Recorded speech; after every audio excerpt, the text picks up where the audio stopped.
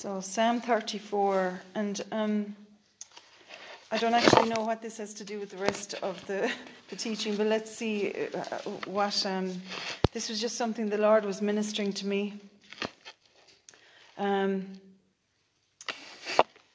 verse 17, when the righteous cry for help, the Lord hears and rescues them from all their distresses and troubles. The Lord is near to the brokenhearted, and he saves those who are crushed in spirit, who are contrite in heart and truly sorry for their sin. Many hardships and perplexing circumstances confront the righteous, but the Lord rescues him from them all. And, that was the one really I felt the Lord speaking. Many are the afflictions. Another translation says afflictions. Many are the afflictions of the righteous, but the Lord delivers us from them all. And you see, because of the fact that when a person calls upon the name of Jesus, when they ask Jesus to come into their lives, okay, and to be Lord, and obey his word and live for him, he gives us that free gift of righteousness, of right standing with God, so we can be called the children of God.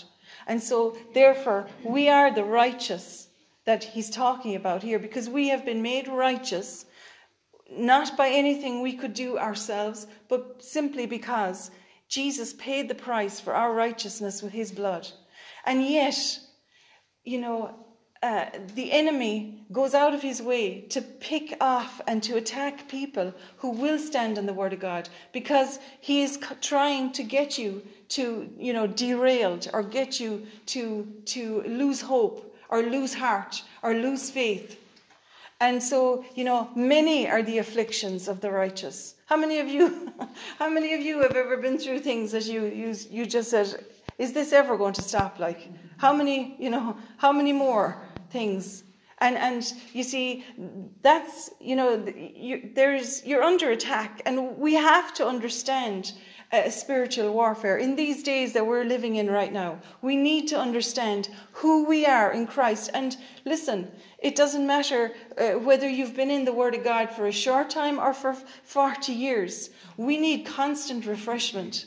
And, even this week, I just really, for myself personally, there was a few things that went on, and it really, I'll tell you, rocked me. And I had to really press in there the last couple of days to even hold going. Like, I was really thinking of ringing somebody and saying, will you do the meeting Sunday? I can't go.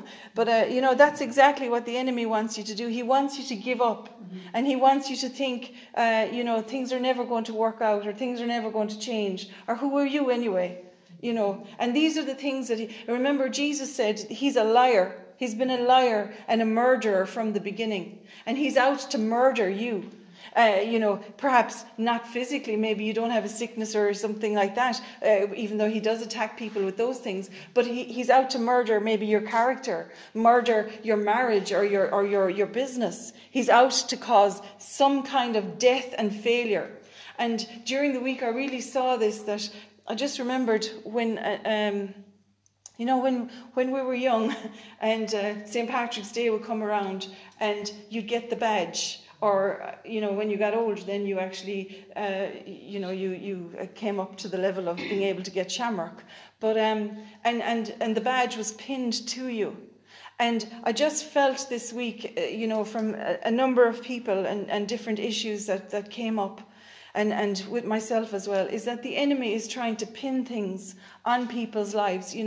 If we could see ourselves in the spirit, I think we would see that there are many appendages, many things that the enemy has tried to pin on various parts of us, of our lives, to try and to bring a spirit of heaviness, a spirit of hopelessness, a spirit of failure, or whatever, fear, terror, dreading something, that's far away. I often think of, and I think I said it there a few weeks ago, long ago when Jerry Ryan used to be on the radio. I used to listen to him long few years ago, and you'd often hear, like, come August, September, women ringing up saying, I have to ask your listeners' advice because, like, my mother-in-law or my sister-in-laws or my in-laws are coming for Christmas. And he'd go, it's August. What's wrong with you? And they're saying, I'm dreading it. I don't know how I'm going to cope. They rang the other day and they said they're coming. And like, that stuck with me because, that's how the enemy operates. He gets you to see something far ahead and say, I don't know how I am going to cope with that. And then worry and stress and all kinds of turmoil come on. These are afflictions. These are demonic assignments that the enemy tries to bring. And he tries to attach them to you so that you actually say, oh, that's my badge. And that's my badge. And this is my badge. And then we walk around with them. And what the Lord wants us to do, he came to set the captives free. And so we need to rip off a few things and maybe even change our clothes, that we've been wearing. Clothes of inferiority or heaviness or depression or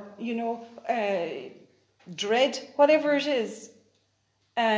Many are the afflictions of the righteous, but, say but the Lord delivers us from them all. Amen. Amen.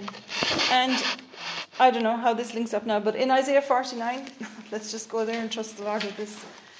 Pray, Lord, that you would only say what is on your heart today in Jesus' name.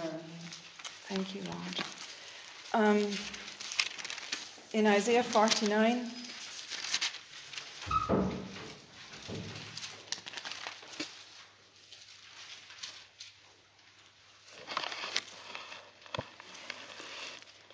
Isaiah's writing here about, this, I guess it is this hopelessness. In verse 14, but Zion, and you see Zion is the one new man. It's the nation of Israel and the Gentiles who are grafted in together under the headship of Jesus Christ the Messiah. But Zion said, the Lord has abandoned me, and my Lord has forgotten me. And the Lord answered, can a woman forget her nursing child, or can a mother forget her nursing child, and have no compassion on the son of her womb? Even these may forget. And, there are instances where, a mother may, just not be in a position to be a mother to a child. But the Lord said, even they might forget, but I will not forget you. Indeed, I have inscribed a picture of you on the palms of my hands. God has got, he's got a remembrance of each one of us, his children, right before his eyes. On the palms of his hands, he's inscribed our names. He's inscribed, actually, it says here, a picture of you. And your city walls are continually before me. And for many people, our walls get broken down in various places at different times. Maybe there's been a tragedy and it just breaks down a wall in that particular area. Maybe it's sickness or some kind of an issue or a problem. Maybe it's something that you've been carrying since childhood and the walls are broken down there. And the Lord promises in Zechariah chapter 2, for I, declares the Lord, will be a wall of fire around her, protecting her from her enemies, and I will be the glory in her midst. And so, where our walls, where our boundaries, personal boundaries can often have been broken down, perhaps through some kind of a betrayal or a wounding, where somebody maybe has turned on you or betrayed you or hurted you. But you see, the thing is that it's so important for us to understand that we need to bring these things to the Lord. Like we were saying last week, pour out our hearts to him and trust him that even though there may be afflictions that we're going through, that God will bring us out the other side and he will bring us out victorious. And that you are very important. Say this with me. I am a VIP. I am a VIP. No, you have to say it like you mean it. I am a VIP. You are a very important person to God. To God, don't forget. To God your Father, you are a very important person. And he has a plan for you. He has put you here on this earth to accomplish something for him. He has plans to work out for your life. He has a path for you to travel on and for you to go on. And so many people, because of all these bandages or appendages or things that the enemy has put on them, they're in a state of a swirl of confusion, and they don't know, and they can't hear anything because all they can hear is the condemnation. All they can hear is the lies of the enemy. This is never going to work out. You're never going to get over this. You're never going to be able to overcome it. You're not good enough, And these things are holding people back from carrying out the plans that God wants to bless you with. And this is what I felt today, is that the Lord wants us to start blessing ourselves and to start blessing our children, start blessing those people in our lives that we have the power to bless. And you can read the rest of Isaiah 49 yourself, but just to verse 25, it says, or no, maybe 23, the latter half of 23 there, Isaiah 49:23. And you shall know with an understanding based on a personal experience that I am the Lord. For they shall not be put to shame who wait and hope expectantly for me. So will you say that with me? Father God, I shall know with an understanding based on a personal experience, my personal relationship with you, that you are the Lord, and I will never be put to shame, because I wait and hope expectantly for you. Amen. And then he goes on to say, talking about what looks like a war scene here, but that we are under demonic warfare.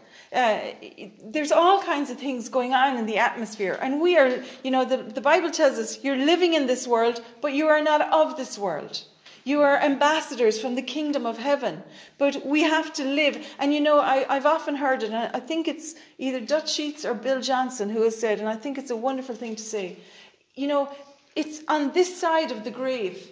It's on this earth is the only place that we actually get to offer God the sacrifices of praise in the midst of turmoil and difficult situations. Because, when you're very, very, very old and you pass away, like 120 years are the years of man, so don't get me wrong here. But when we do go to be with the Lord eventually, there is no fear in heaven. There is no sickness in heaven. There is no turmoil. There is no enemies. There is no hatred. Because God is holy. And we have been made holy by the blood of Jesus Christ. That's what righteousness is. And he wants us to live that way here on this earth, even in the midst of persecution and enemies. And so here he's saying in 24, can the spoils of war be taken from the mighty man, or the captives of a tyrant be rescued? Jesus is always interested in the captives. That's why he came, to set the captives free. And it's my one, I have a lot of faults and a lot of whatever, but my one focus in life is to carry out the purposes of Jesus Christ, which is to set the captives free. And he has given us the keys and the understanding. And it is a matter that we have to go out on the battlefield and take up our positions, and engage in spiritual warfare. And this is where the afflictions and the persecutions and the attacks come from. Because when you make a decision to stand on God's word and to stand up for truth and integrity and righteousness, watch out, because and this is why people can turn around and say, the ones who are wicked, the ones who hate God, or who are saying all these things or doing all these bad things, do they ever get caught? But listen, there will be one day judgment for them.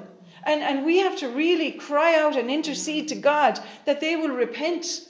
All these people who think they're way beyond the law and that they can do whatever they want, we need to cry out to God for mercy for them, because they don't realize what they're facing. Jesus said it from the cross. He said, Father, forgive them because they don't know what they're doing.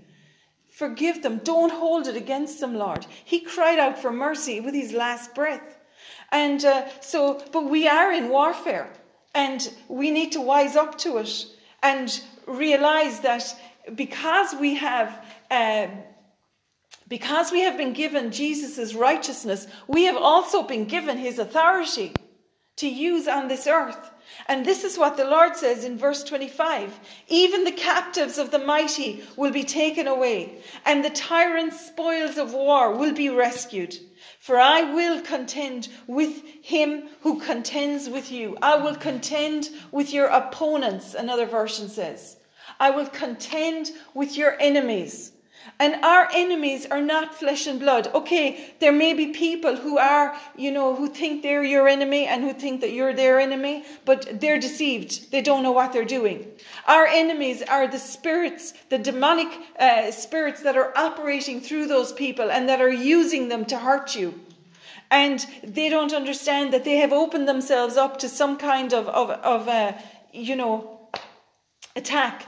But anyway, I will contend with him who contends with you. I will contend with your opponents. And this promise, I will save your children. God will save your children. Your children, your physical, biological children, your grandchildren, your great-grandchildren, but also your children. We all have spiritual children, even in your workplace. There's people who you're working with and who come to you for help or who you minister to. Maybe you're ministering the word of God to them, maybe some friends or whatever. They're your spiritual children, and God will save them and he will bring them to salvation. And so we are to bless. This is the way we operate in spiritual warfare, is to love them and to bless them. And if you turn quickly to Romans chapter 12, got a few scriptures to look at here. In Romans chapter 12 and verse 14. Oh, not this again. Oh, I thought it'd be something nice today that she'd say. What? Oh, Romans 12:14. Bless those who persecute you. Is that what it says? Or does it say bless those who only love you?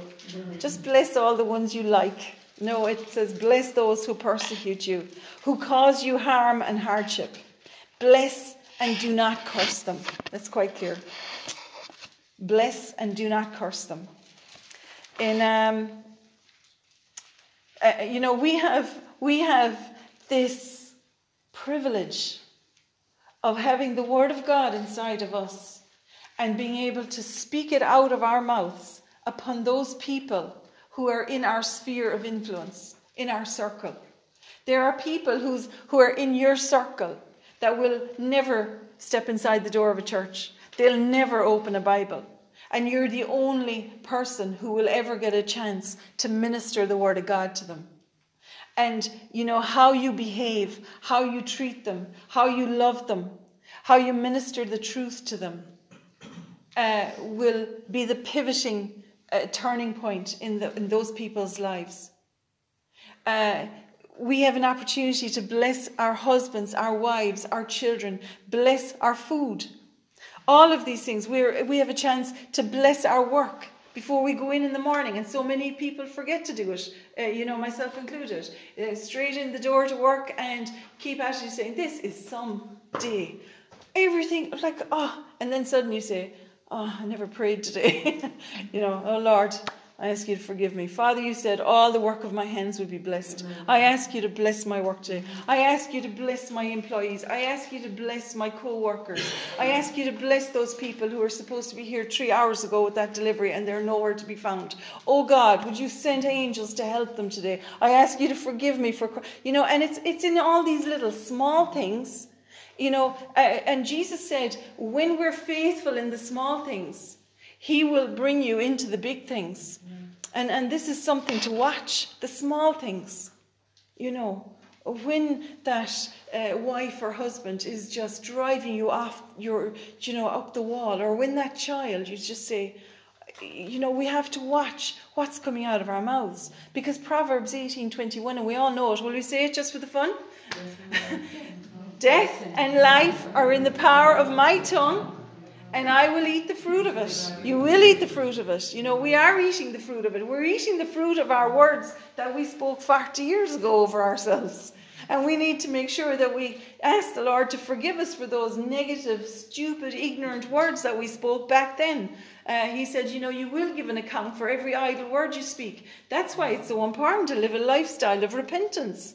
Because, you know, there's something that will come up every day. Oh, Lord, I ask you to forgive me. I remember now when I was young, I used to say, gee, I hate my job, or my job will always be this or whatever, you know. And we forget these little small issues that we have cursed ourselves with our own mouths, or cursed our family members, you know, and we need to break the power of those words, repent of them, and then say, Lord, I choose instead to bless them. I will bless and I will not curse. We've just read that. Bless and do not curse. Say it with me. Bless and do not curse. Okay, now let's personalize it. I will bless, and I will not, curse. Lord, create in me, a clean heart. For out of the abundance, of my heart, my mouth speaks. So you see, there's no point in me saying, oh, my stupid mouth, because my mouth is only speaking what's in my heart. So we need to get to the heart of the matter. And the Lord said, we read it last week, I think, in Proverbs chapter 4. You know, keep your heart with all diligence. Do you want to read it again? Just go back there. Proverbs chapter 4. This is a key scripture that we need to understand.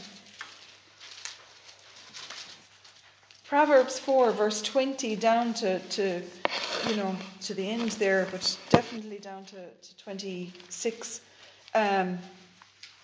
27 is so important. My son, pay attention to my words and be willing to learn.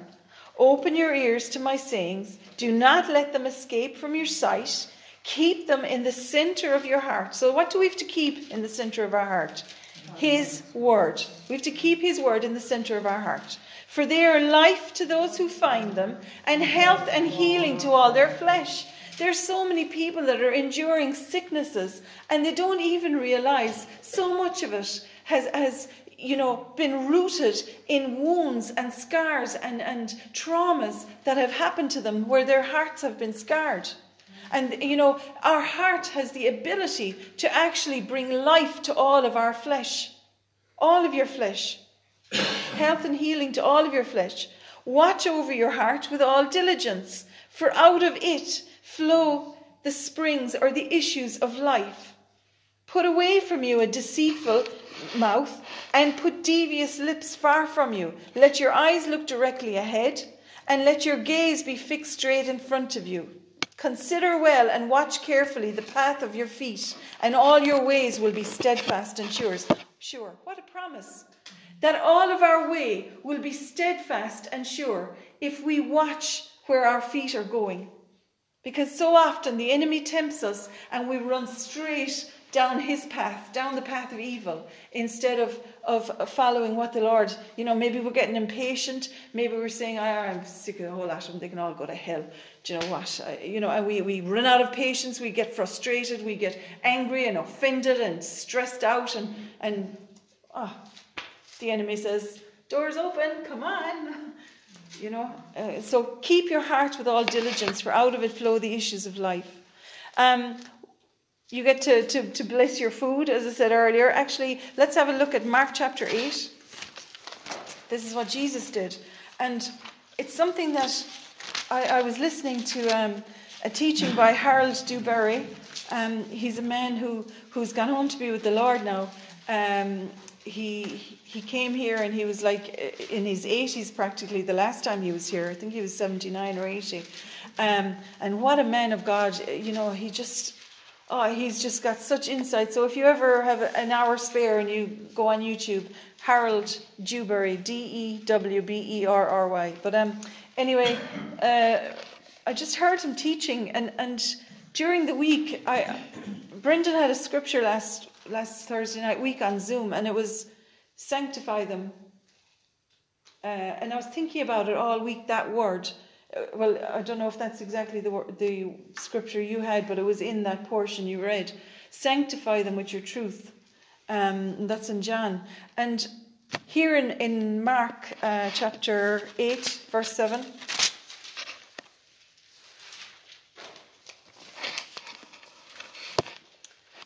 Well, there was all these people following Jesus. They were all on the hillside. And Jesus said to his disciples, listen, I have compassion for this crowd. They've been with me now for 3 days, and they've nothing left to eat. If I send them away to their homes hungry, they'll faint from exhaustion on the road, because some of them have come a long way. And his disciples replied to him, where will anyone be able to find enough bread here in this isolated place to feed them? And he asked them, how many loaves of bread do you have? They said 7. So he directed the people to sit down on the ground, and taking the 7 loaves, he gave thanks and broke them, and repeatedly gave them to his disciples to set before them, and they served the crowd. They also had a few small fish, and when Jesus had blessed them and given thanks, he ordered these fish to be set before them as well. And the people ate and were satisfied, and they picked up 7 large baskets full of the broken pieces that were left over. About 4,000 men were there, besides women and children. And then he sent them away. He fed them first. You know, Jesus always looked after people's provision for every area, and we need to do the same as the church. But you see what he did there? He had a meager amount of food, and he had thousands of people.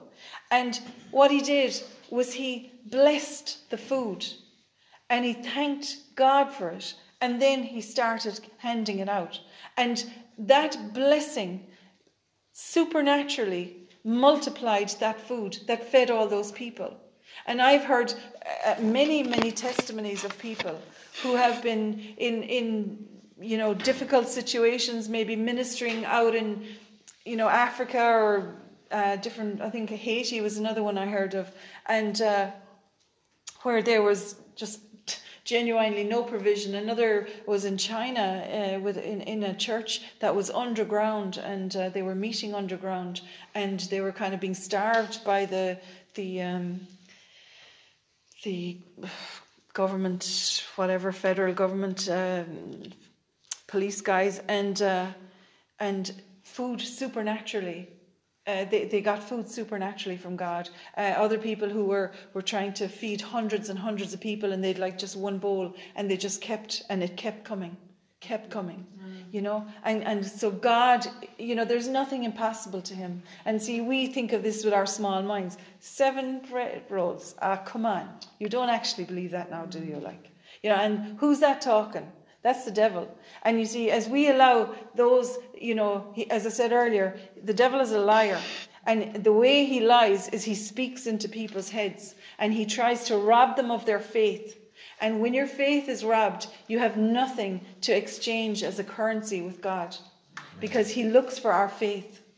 And it's our faith that brings to pass those things that are not as though they should be. We looked at it there a couple of weeks ago with Abraham. Abraham looked at his body, it was as good as dead. He was nearly 100 years old, and Sarah was 90, and yet they had a baby. And he was Isaac, and he was, and that is the truth. And it said that Abraham decided to believe God, that God could do what he had promised. And so all reason for hope being gone, he hoped in faith. And he knew that God was the one who gives life to the dead things, and who calls those things that are not as though they should be, as though they are. And so, you have an opportunity, we have an opportunity every day of our lives to breathe the life force of God into even dead situations, dead, hopeless, circumstances or problems or whatever. That's what one of the ministries that Jesus said. He said, go out and raise the dead. That's not just the physically dead, but it's whatever circumstance or situation, there's no hope for. Go, just like we said last week in Ezekiel 37, you need to read that and study it and start filling yourself with the Word of God so that your faith is strong and that your spirit man is strengthened. Because we do face these situations that are hopeless. And who knows that tomorrow, we go to the ATMs and nothing comes out. What's going to happen then? Anyway, praise the Lord. So we can bless our food. And the thing is that when Jesus blessed that food, it's also in Luke chapter 9. When he blessed the food, there was a supernatural occurrence. The food was suddenly consecrated and made holy. And that's how it was able to multiply. And it's just something that I feel that, there may be a situation in your life. It may be a person, it may be a relationship or whatever the thing is. Everybody has stuff going on. Is to actually sanctify it. Ask the Lord, will you sanctify that situation? I pray your blessing on that situation. Maybe it's somebody who's not talking to you or whatever. Father, I pray that you would sanctify them, that you would sanctify their hearts, and that you would sanctify that whole thing and redeem it, redeem good from it, Lord. Maybe it's an animal that's sick, or maybe a person in your family that's sick. Father, I just cover them with the blood of Jesus right now. And I ask you, would you sanctify and bless that one in Jesus' name? I thank you for breakthrough and for healing and for turnaround in that situation. This is what Jesus did here. And look what happened. Miracles followed it. The sanctification.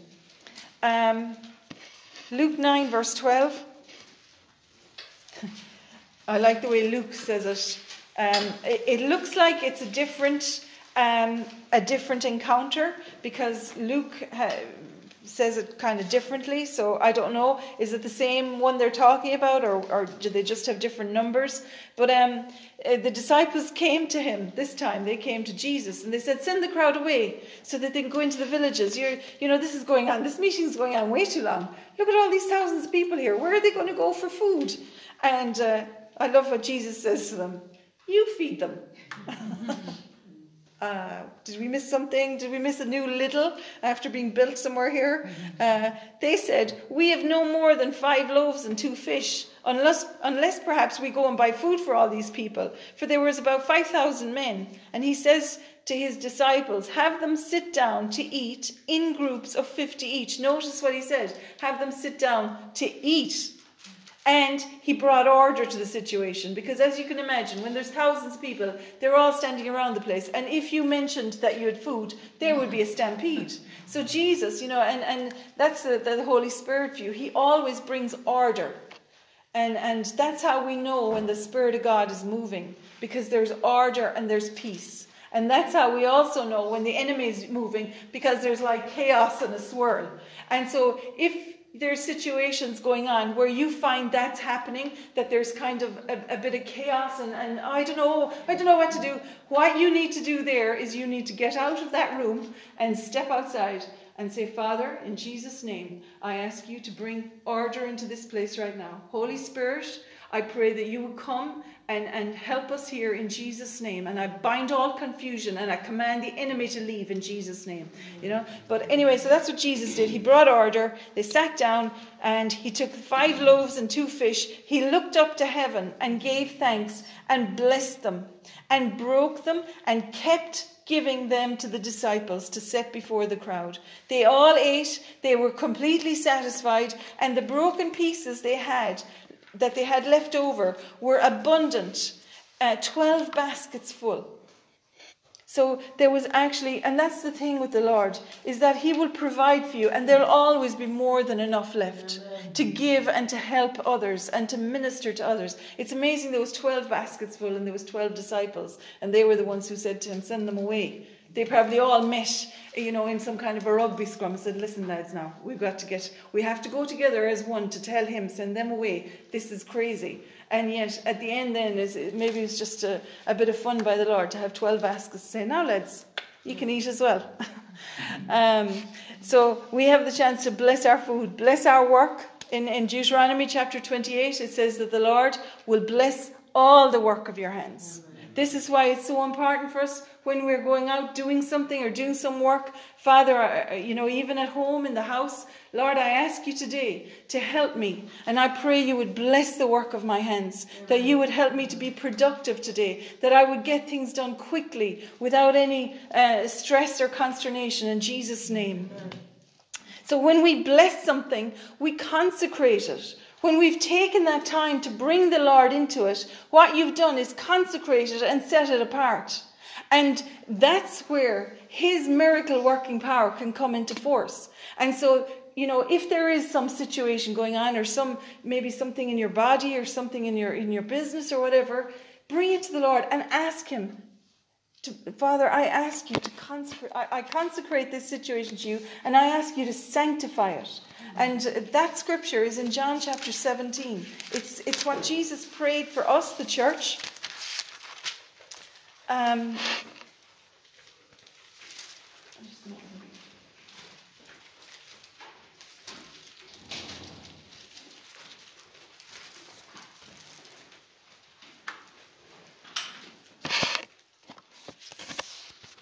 In John 17:17, he said, sanctify them in the truth. Your word is truth. And then he went on to say in 18, just as you commissioned and sent me into the world, I have also commissioned and sent them, the believers, into the world. For their sake, I sanctify myself to do your will, so that they may also be sanctified and set apart, dedicated and made holy in your truth. And he went on to say then, I'm not just praying for these alone, the ones that are here now with him, the disciples, but also for all of those who will ever believe and trust in me through their message. He was praying for us there as well. And I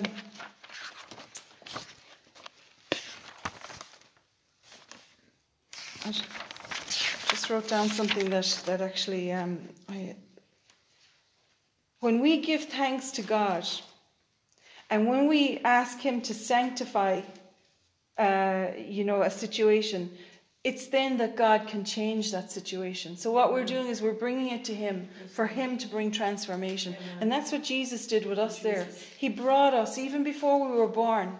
This is a long time ago. He spoke out these words and he prayed for you and for me right there when he was praying for his friends. And he said, I'm not just praying for these ones, I'm praying for all of them, that you would sanctify them with your word. And so when we do what he did, when we bless and when we give thanks to God, we are bringing something where God can then change it.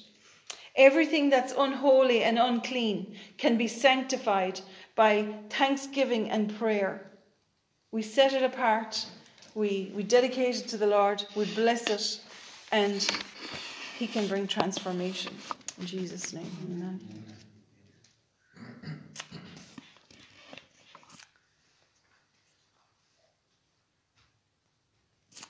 And thank you, Jesus. Oh, I praise you, Lord. Let's pray. Let's break bread and we'll pray. How about that? Psalm 1. And we might read it out together. Blessed is the man who walks not in the counsel of the ungodly, nor stands in the path of sinners, nor sits in the seat of the scornful. But his delight is in the law of the Lord, and in his law he meditates day and night. He shall be like a tree planted by the rivers of water, that bring forth its fruit in its season, whose leaf also shall not wither, and whatever he does shall prosper. The ungodly are not so, but are like the chaff which the wind drives away. Therefore the ungodly shall not stand in the judgment, nor sinners in the congregation of the righteous. For the Lord knows the way of the righteous, but the path of the ungodly shall perish. The way of the ungodly shall perish. Yeah, praise God. So for the promise there is that when we delight in the Lord, when we meditate in his word, which means, we think about his word, we ponder on it. It doesn't mean you have to be reading your Bible for 10 hours a day or anything like that, but perhaps that you read some scripture and you start to think about it and think what it must have been like then. Think about it in the context of the time like that, with Jesus. Like, think about it. All these people followed him out into the wilderness. He couldn't preach in the towns because the Pharisees and the leaders were out to kill him. So he would just go off to go pray by himself, and they would all follow him. And think about it, all these people standing there at the side of the mountain, listening to the King of all kings, to the Son of God, preaching the word of God to them and teaching them, and them being transformed in his presence, them not wanting to go away, all of these people being healed. And so when we meditate on his word and just remember it, you see, when we do study his word, what happens is it's like a seed and it goes down inside of us. And you might think, gosh, I can never remember any scripture, but it's inside in your spirit and it's been planted like a seed. Mm-hmm. And I see, the kids are all doing the sunflower seeds these last few weeks and sowing the little seed, and then you see the plant and it's coming up and they're getting much bigger and much stronger now. And that's how the Word of God operates in our lives. And we are strengthened and changed and transformed from the inside out. Remember, God does not look at the outward appearance. We try and look our very best from the outside so that nobody actually knows what we're really like inside. And God looks the other way. He looks at us from the inside and he knows exactly what we're like inside. And he still loves us. And he is ministering to us through the blood of his son Jesus to transform our lives. And so that's why when you see somebody who has met the Lord and who really operates in the love of God and in the joy of the Lord, you see it in their face. Their faces, it says it actually in that first psalm we read, Psalm 34, their faces are radiant and not ashamed. And there is a difference. There is a light in people, and that's in you. And you can't see it, but other people see it, and they're watching you. They see you. And they're observing you. And that's why we have to, make sure that we live our lives as a witness. There's many people that are around and they're trying to witness about God, but they're doing it out of condemnation and out of judgment. And Jesus said, I did not come to condemn the world. I came to seek and to save that which is lost. He came to give everything that he had, his life. He laid it down so that we could be saved and so that we could be spared from the judgment and given the gift of eternal life. But while we're on this earth, to live as overcomers and as victorious children of God, Amen, who stretch out their hands to others who are caught in that same situation to pull them out Amen, of those circumstances they're in. Amen. And that is what our commission is. We read it there a moment ago. He has commissioned us. People who go into the army, officers in the army, are given a commission. That's a high calling in the army. It's not only any old, come in from the bottom. You earn a commission, and there are benefits to it, but there are also responsibilities. And our responsibility is to operate in the authority that we've been given. And just one more thing, which I forgot. I knew there was something. In Acts chapter 19. You'll enjoy this anyway. Don't worry. I could hear you going inwardly, oh.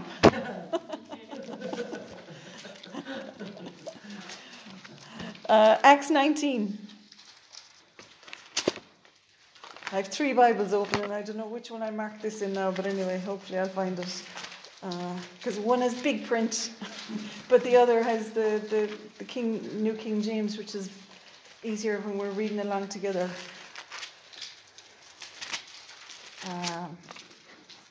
It's this one. Paul was being used by God here, that because he was a tent maker, and so I guess the heat and everything, so they'd have like handkerchiefs wrapped around their heads, I suppose, to keep the sun off themselves.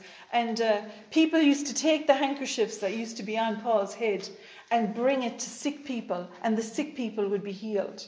And so there was mighty miracles being done, it says in 11, at the hands of Paul. Even the handkerchiefs or face towels or aprons that had touched his skin were brought to the sick, and their diseases left them, and the evil spirits came out of them. Now, it's not a formula like, some people do it, and that's fine, but it was just that Paul's life was so consecrated to God. And it's no different for you, but the Lord might have you minister in a different way. Some people make a religion out of things, and that's not what it says here. But anyway, then some of the traveling Jewish exorcists also attempted to call in the name of the Lord Jesus. You see, they saw what Paul was doing, so they decided they'd try it. And they decided they'd try it over those who had evil spirits, and they said, I implore you and solemnly command you by the Jesus whom Paul preaches. 7 sons of one named Sceva, a Jewish chief priest, were doing this.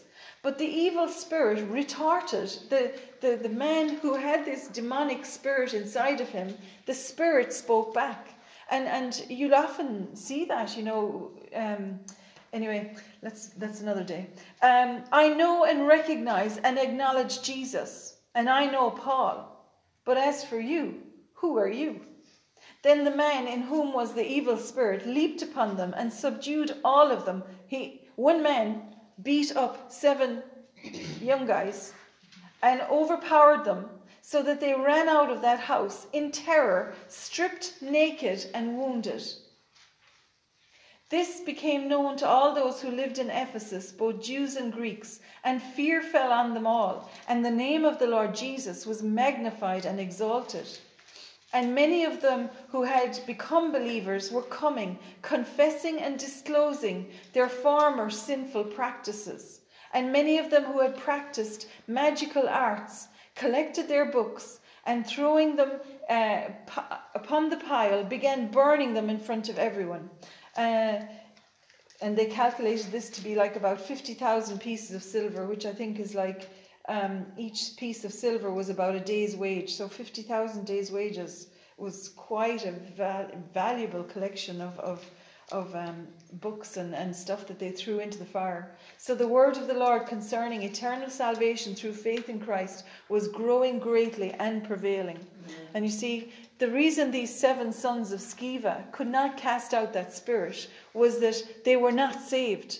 They did not know Jesus. And, whatever situation or whoever you're dealing with, the first thing I suggest you do is get them saved.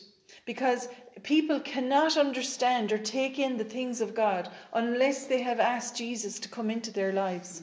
And it's such a simple thing to do, to minister the love of God to someone. We have ministry tools there, different psalms and prayers, and they all have the prayer of salvation there as well. Basically, what's to get saved means is that somebody yields their life to Jesus, repents of their sin, and acknowledges that Jesus is the Son of God, that he died for our sins, that God raised him from the dead so that we could be acquitted. And, also, so that's what it means to be saved. It says, whoever calls upon the name of the Lord shall be saved.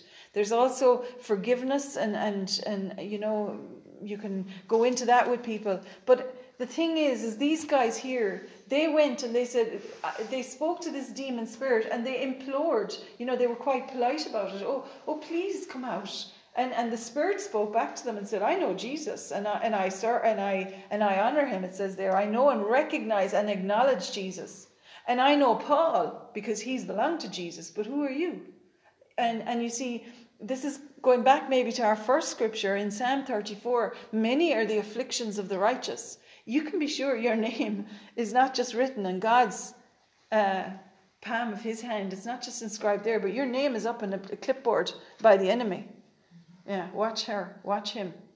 Because the one thing he does not want people who have called upon Jesus to do is to understand and know their authority and to start operating in that, because he knows he's finished then and he has to leave. The demons have to leave. And there's not something to be frightened of, because a lot of people get very, as I said, Hollywood has done so much damage with this.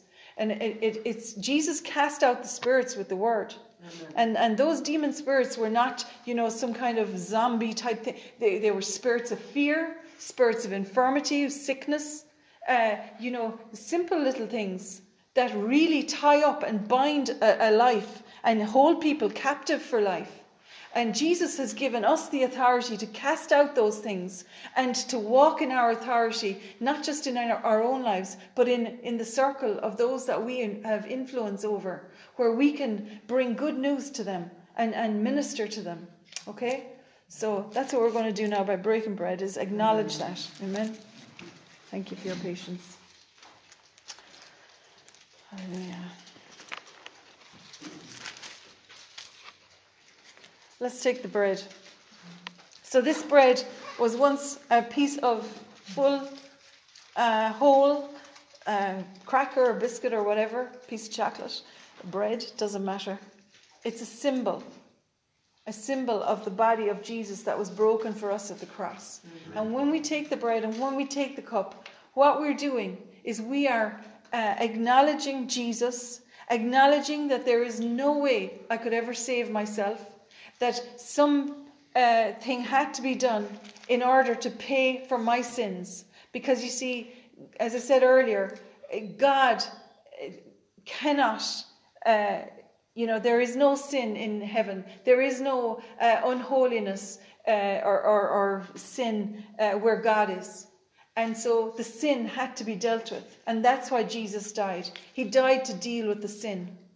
He died to deal with the sickness and everything that the enemy was able to hold people captive with for all of their lives. And so when we take the bread and the cup, that's what we're doing. We're celebrating what he did. Amen. We're not eating Jesus. We're not drinking his blood, because cannibalism is prohibited in the Bible. Amen. And so these are merely symbols. In the same way, on Valentine's Day, we send and we buy cards with a heart on it, because it symbolizes love, that I love you. And that's what these things are. They're symbols of what Jesus did. Amen. So we'll take the bread. Lord Jesus, I come to you, and I thank you, that I am thriving, like a tree, planted by streams of living water, and I am bringing forth fruit. And I thank you for teaching me how to bless and not curse. Jesus, you paid the price so that I could be set free from every curse that the enemy would attack me with. Lord Jesus, I take this bread as a symbol of your body that you allowed to be broken so that I could be healed and made whole in my body, in my soul, and in my spirit. I declare that Jesus, you are the Son of God, you are the Lamb of God, and you laid down your life so that I could be saved, healed, restored, and made whole. I celebrate your body today. Amen.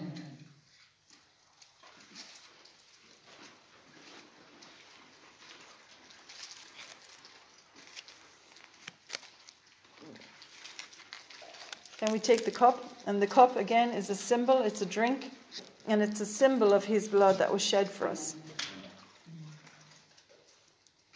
So I'd say this: Father God, I thank you that you sent Jesus, your Son, to die in my place, to pay for my sins, so that I could be forgiven and restored to you as your child, as if I had never sinned.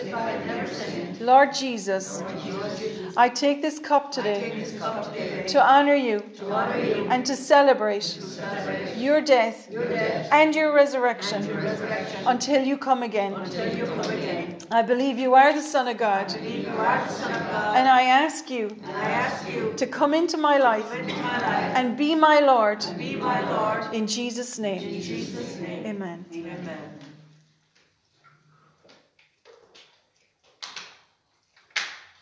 And just to finish that, now that you've had a hit of sugar there, or a drop of water, we'll just say this together. Father God, you have taught me that death and life are in the power of my tongue. And I choose today to release my tongue to bless those in my circle. You can call it out, my husband or my wife, my children, my brothers, my sisters, my family members, my aunts, my uncles, my cousins, my neighbours, my friends, my work colleagues, past and present. Lord, I pray for them all in the name of Jesus. All of my future descendants as well. We'll just say this. Father God, I choose to bless all of those and all of those yet to be born. My descendants, I bless them in the name of Jesus. I bless those who are my spiritual children, my friends, those ones I minister to. I ask you to bless them, to sanctify them. I bring my enemies to you. Those people who consider themselves to be my enemy, or who consider me to be their enemy. Father, I ask you to bless them. And I ask you, Lord, to sanctify all these situations and all of these people. I ask you, Lord, to bless the work of my hands, my provision, my finances, my bank accounts. Lord, I release my finances to you, and I ask you to use me to bring you glory in everything I do. My relationships, my work, my ministry, my friendships. In Jesus' name, sanctify me with your truth. Your word is truth. Amen. In Jesus' name, amen.